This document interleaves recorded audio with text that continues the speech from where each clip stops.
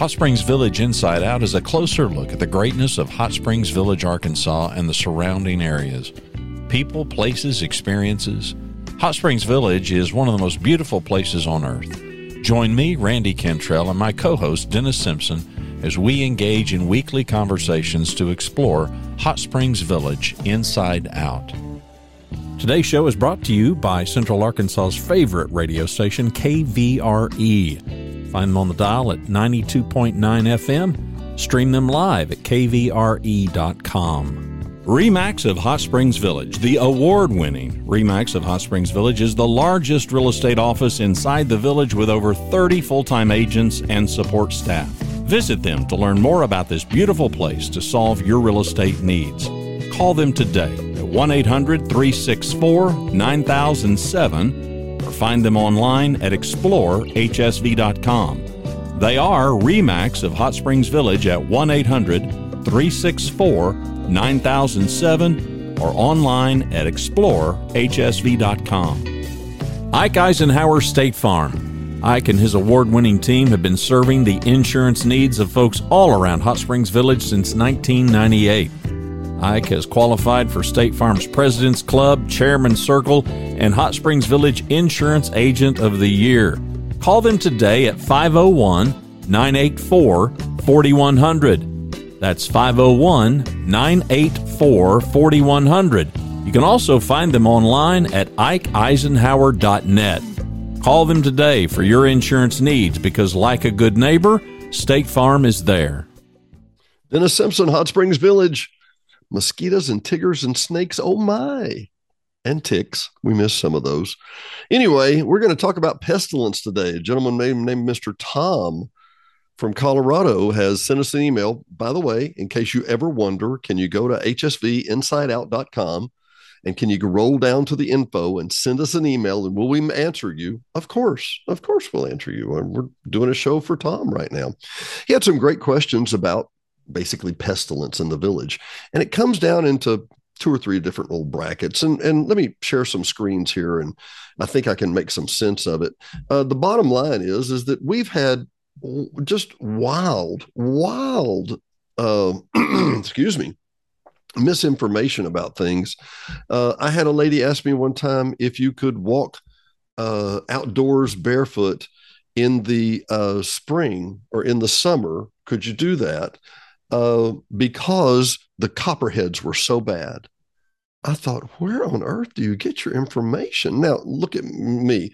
I'm not a guy that's particularly well-traveled. I'd like to be, and I'm trying to learn, but I will tell you, every place has a myth about it of sorts, anyway, we'll come to that in a minute. The hurricanes are horrible on the coast. Well, not every year. Tornadoes are terrible. Well, we hadn't seen one for 20 years. It's that kind of thing, and we'll come back to that in just a minute. Let's start with ticks. And there is a phrase here. Let me see if I can click over on this screen. Yeah. What is a seed tick?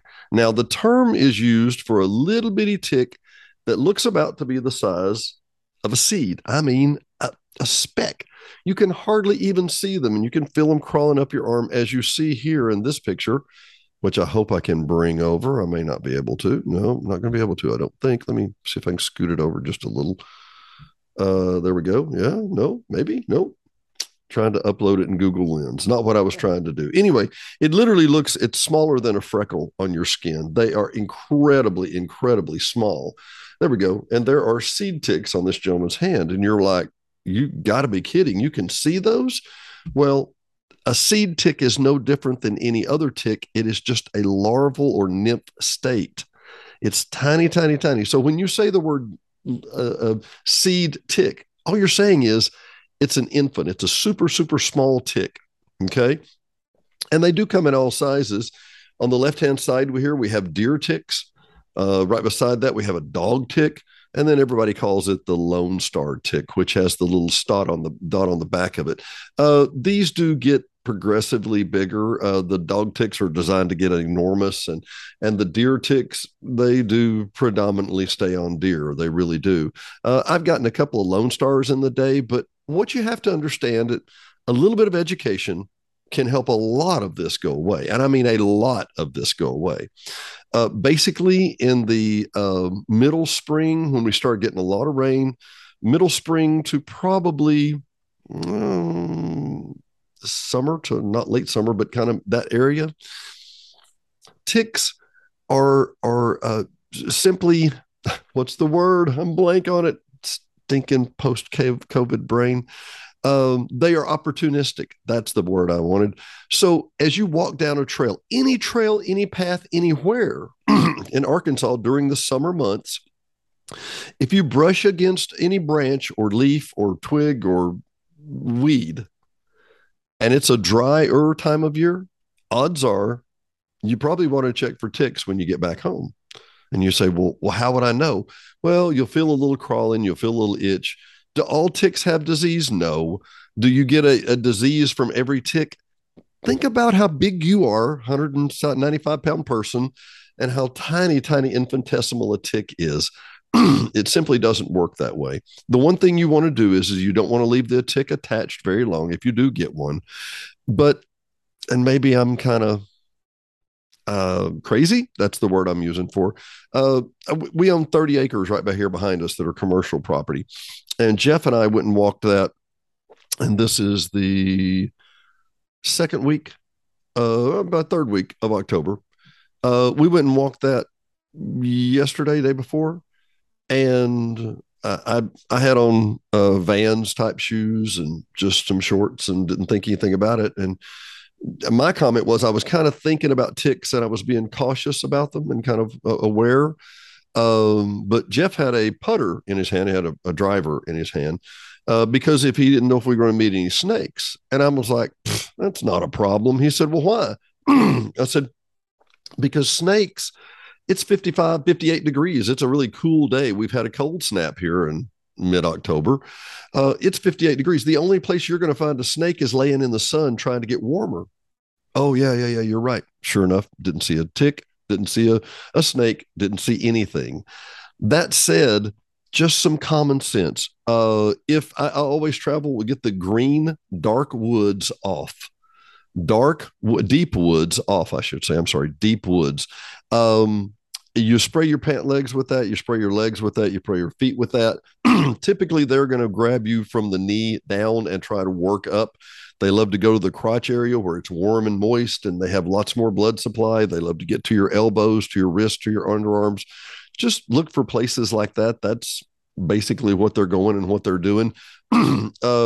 Deep woods off. I never have a problem. Never. Now, I don't go roll in the bushes in the middle of the summer sun in August, but at the same time, just taking a casual walk through the woods, I have no fear. This is not a real issue. Just be sure and use, and I prefer the deep woods. The regular off works, but the deep wood really, it's what you're looking for. It's such a deterrent. They're not even interested in any way. Let's go over to our next issue. Well, actually, let's move to that. What's the difference between a chigger, a berry bug? I didn't know that till I pulled this up to look for information here. It's basically a kind of mite. And basically, it looks like a super tiny tick. They look a little bit alike, except there's two different things here. When a tick bites you, a tick will bite, anesthetize the area around it. They inject a little bit of basically excuse me, fall sinuses. They inject a little bit of drug or poison actually that numbs the area, so you don't feel the tick bite you initially, nor do you feel it for maybe a few hours. And then in the middle of the night, you happen to scratch and think, "Oh my God, am I scratching loose that tick? I should look at this." On the other hand, a berry bug, which you'll never hear anybody around here call them that, but a chigger is also another opportunistic bug that will lay in the weeds, lay in the bushes, and they're waiting for you to walk by. Now, let me give you the analogy here is that if you play golf and you hit your ball up in the woods and it's 80 feet up in the woods in the middle of a long summer day, you may want to have some off on. If you're going to pretty much keep it in the fairways, I never use the stuff until I'm going off in the woods. And I mean, going off in the woods, like with a chainsaw or a hoe or a some flagging material. I don't worry about the deep woods off until I'm in there. Deep woods off will work on mosquitoes and tiggers, chicks and tiggers. That's our joke here. But the difference with a chigger is that a chigger will bite and then it injects an enzyme that actually destroys some of the cells around it, turns it into mush, and then they start sucking it back out. So when you do get rid of the chiggers, which you can scrape off or scratch off or whatever, there will be a residue or a resemblance on that spot that will be one of the most itchy things you've ever had in your life. It will literally drive you nuts. The chiggers aren't a problem. The residue they leave and the bite and the because the skin has been decomposed, frankly, a little bit like a spider bite kind of thing, and you will scratch like crazy trying to get rid of the chiggers. Chiggers and ticks. Oh my. Now we've covered the big ones, and let's go to the lightning round. Mosquitoes. A lot of questions about mosquitoes. A lot of people asking, what exactly should I work for or look for with a mosquito? The easiest thing to tell you in the village and in Western Arkansas, Western and Southwestern Arkansas, I'll say it that way. The western portion of Hot Springs, the western portion of Arkansas, Hot Springs, Perrin, Fort Smith, Ozark, Eureka Springs, down to Texarkana, all that entire kind of diagonal line where the mountains are. For the most part, the dirt here, the soil here is shattered chert.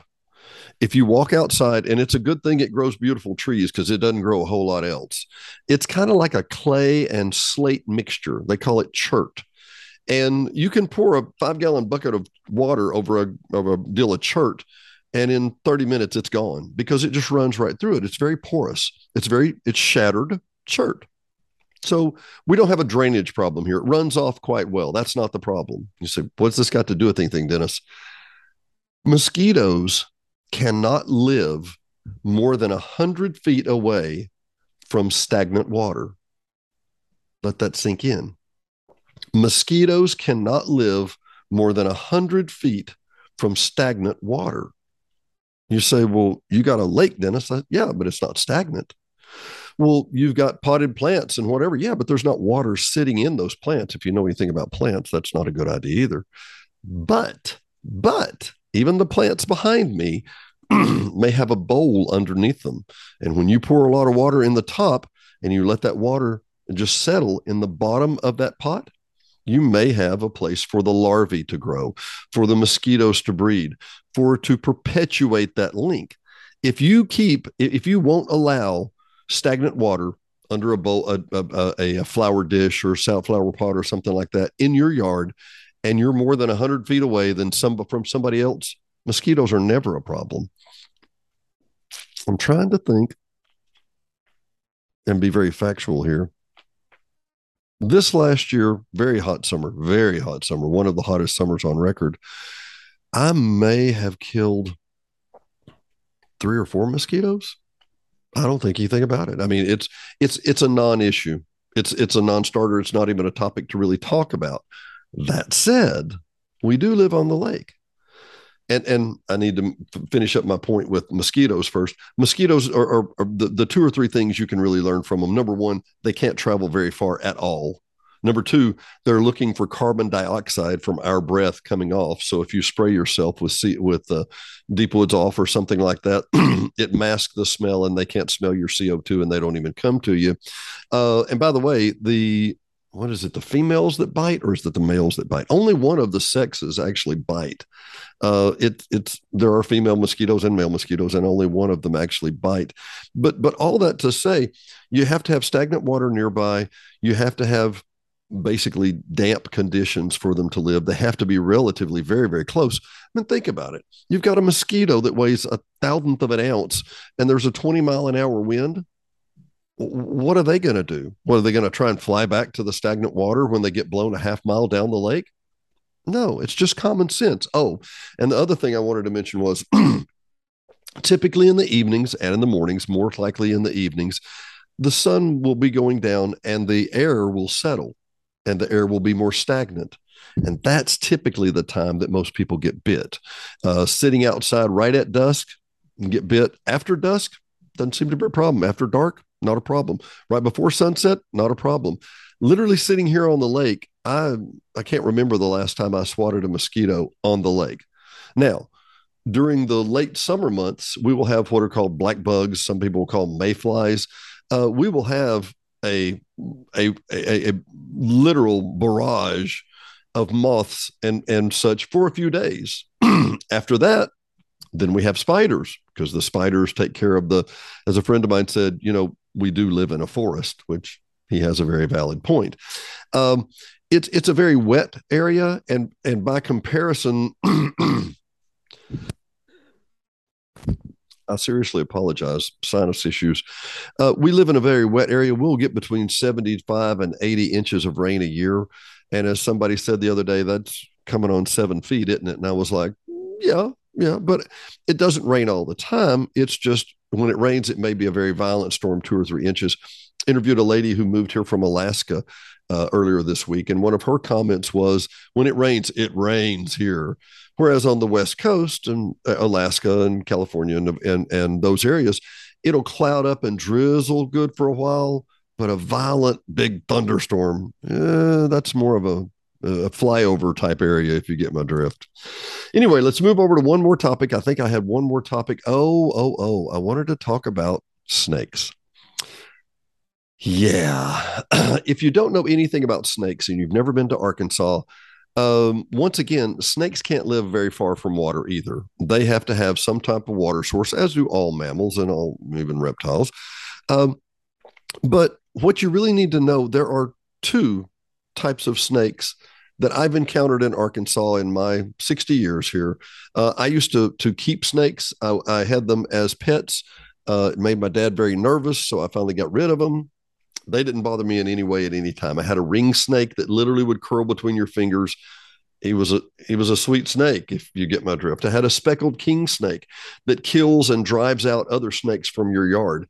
If you have a speckled king snake, you'll know it because he's black with bright green speckles on his back.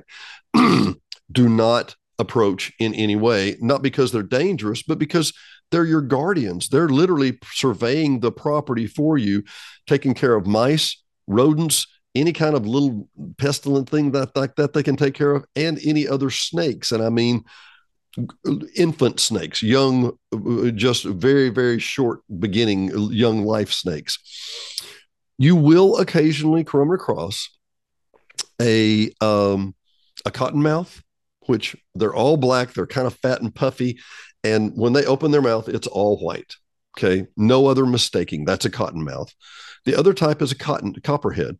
Copperheads are actually quite beautiful. They've got a red and kind of rust colored pattern across their back, kind of a diamond back pattern across them. And of course, both of these are from the viper family. So they've got big fat heads like mine.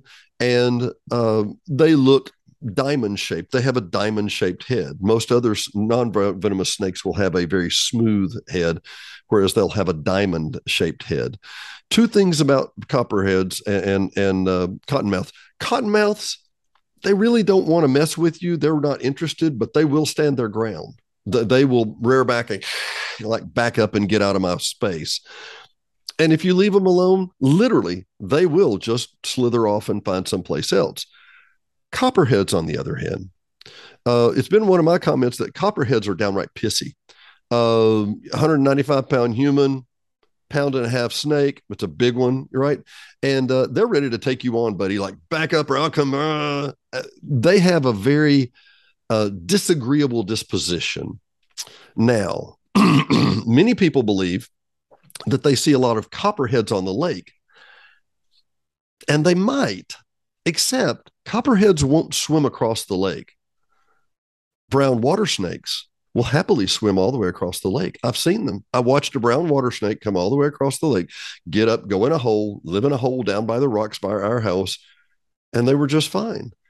They are non-venomous. The brown water snake, which I can tell you the difference. I lifted up a cover on one of my boats one day and pulled out a battery. And when I did, a snake shot out from underneath there and jumped in the water.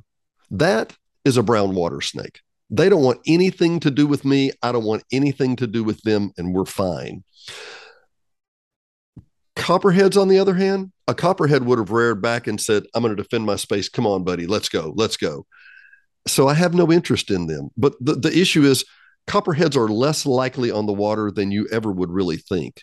Brown water snakes, not really a big deal. It's really not. As soon as you stomp your foot or clap your hand or make a motion, they're gone. They if they get on your boat or they get on your yard, their one method is, where do I escape to if I have to go somewhere? Because I'm not going to defend myself. I'm not going to try and fight a 195-pound human. I'm not going to go through all this trouble. That said, 5 years ago, I saw one on my boat, a brown water snake on my boat.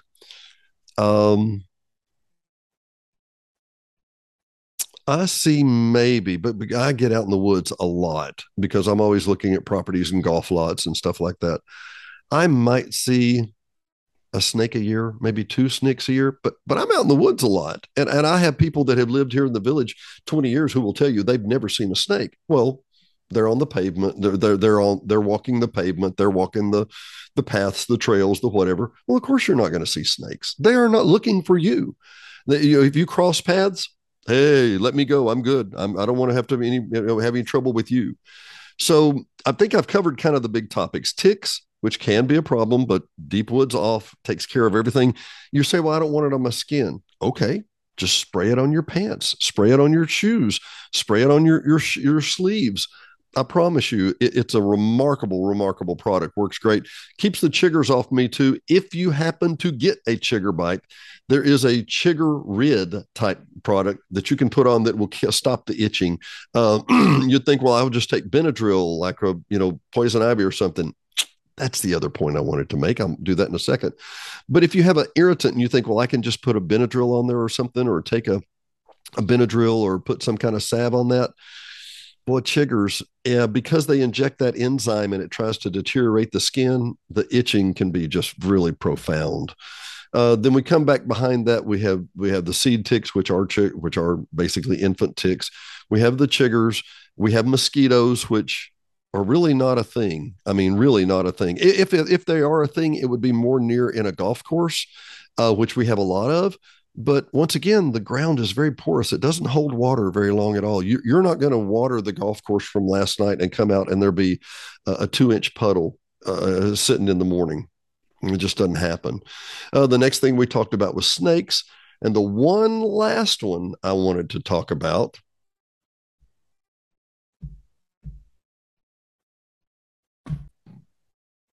was poison ivy and poison oak.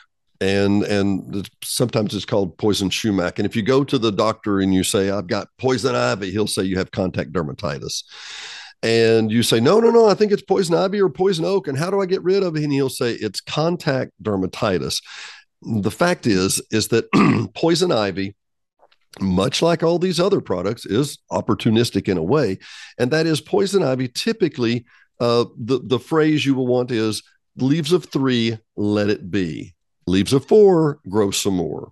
So leaves of 3, when there's 3 little funny shaped leaves that are pointing out like that, and it's a little ground cover, that ground cover many times can have poison ivy on it. The fact of the matter, it has the ingredients of contact dermatitis, to quote my physician.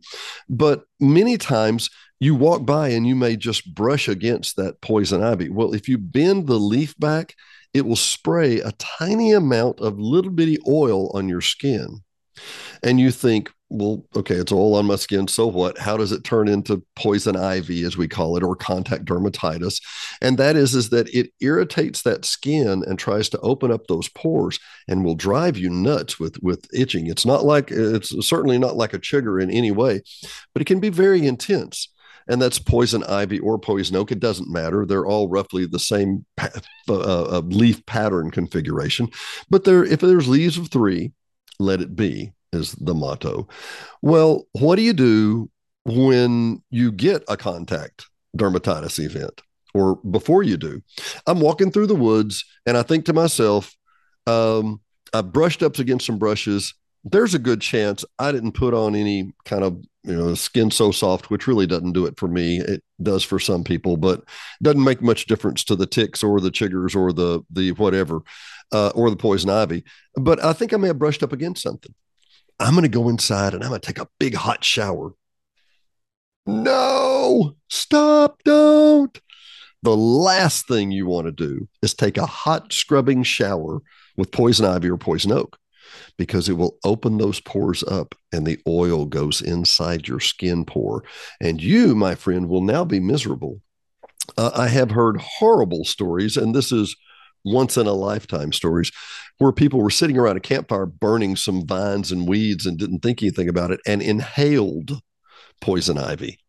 Yeah. Warm, moist path, lots of oils. Yeah. And it can be a real problem. Some people have very profound allergic reactions to it. 9 times out of 10, 2 to 4 Benadryl, you'll take a good nap, but you'll also, that antihistamine will dry you up. It will really help that a whole lot.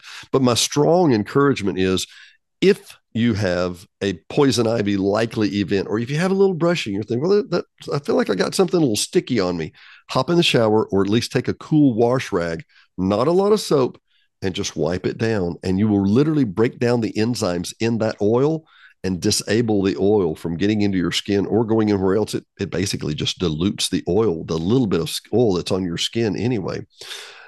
Caveat to that, the backwards part of that is, if you do get chiggers, get in and take a hot shower and try and scrub off and take a little scrub pad or a buff pad or something to your skin. That will give you a lot of comfort. Once again, Benadryl is going to be your best friend.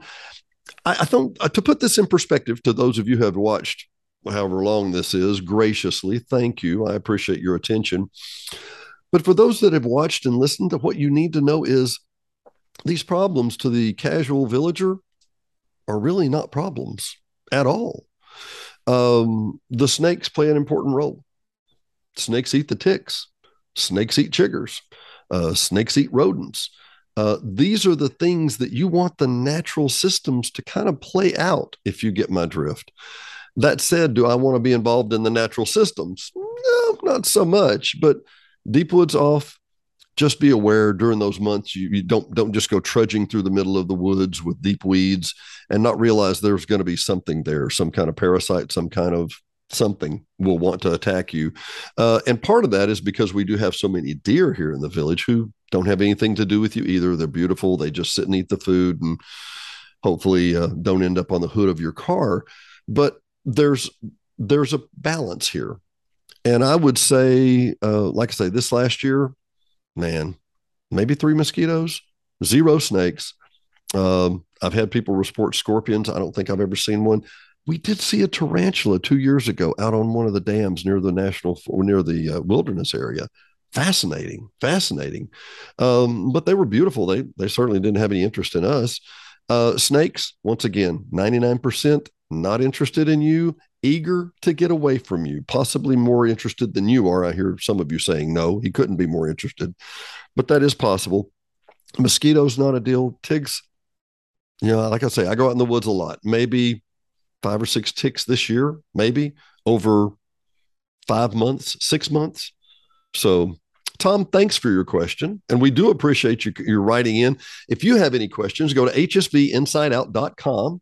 Scroll down to the bottom and go to the contact information to contact myself or Randy. Happy to answer any of these questions. And for Hot Springs Village Inside Out, we are thankful to have you today and hope. Thanks for listening to another episode of Hot Springs Village Inside Out, a podcast where Hot Springs Village, Arkansas is the star. Please subscribe to the podcast. You can do that by visiting our website, hsvinsideout.com, and tell a friend.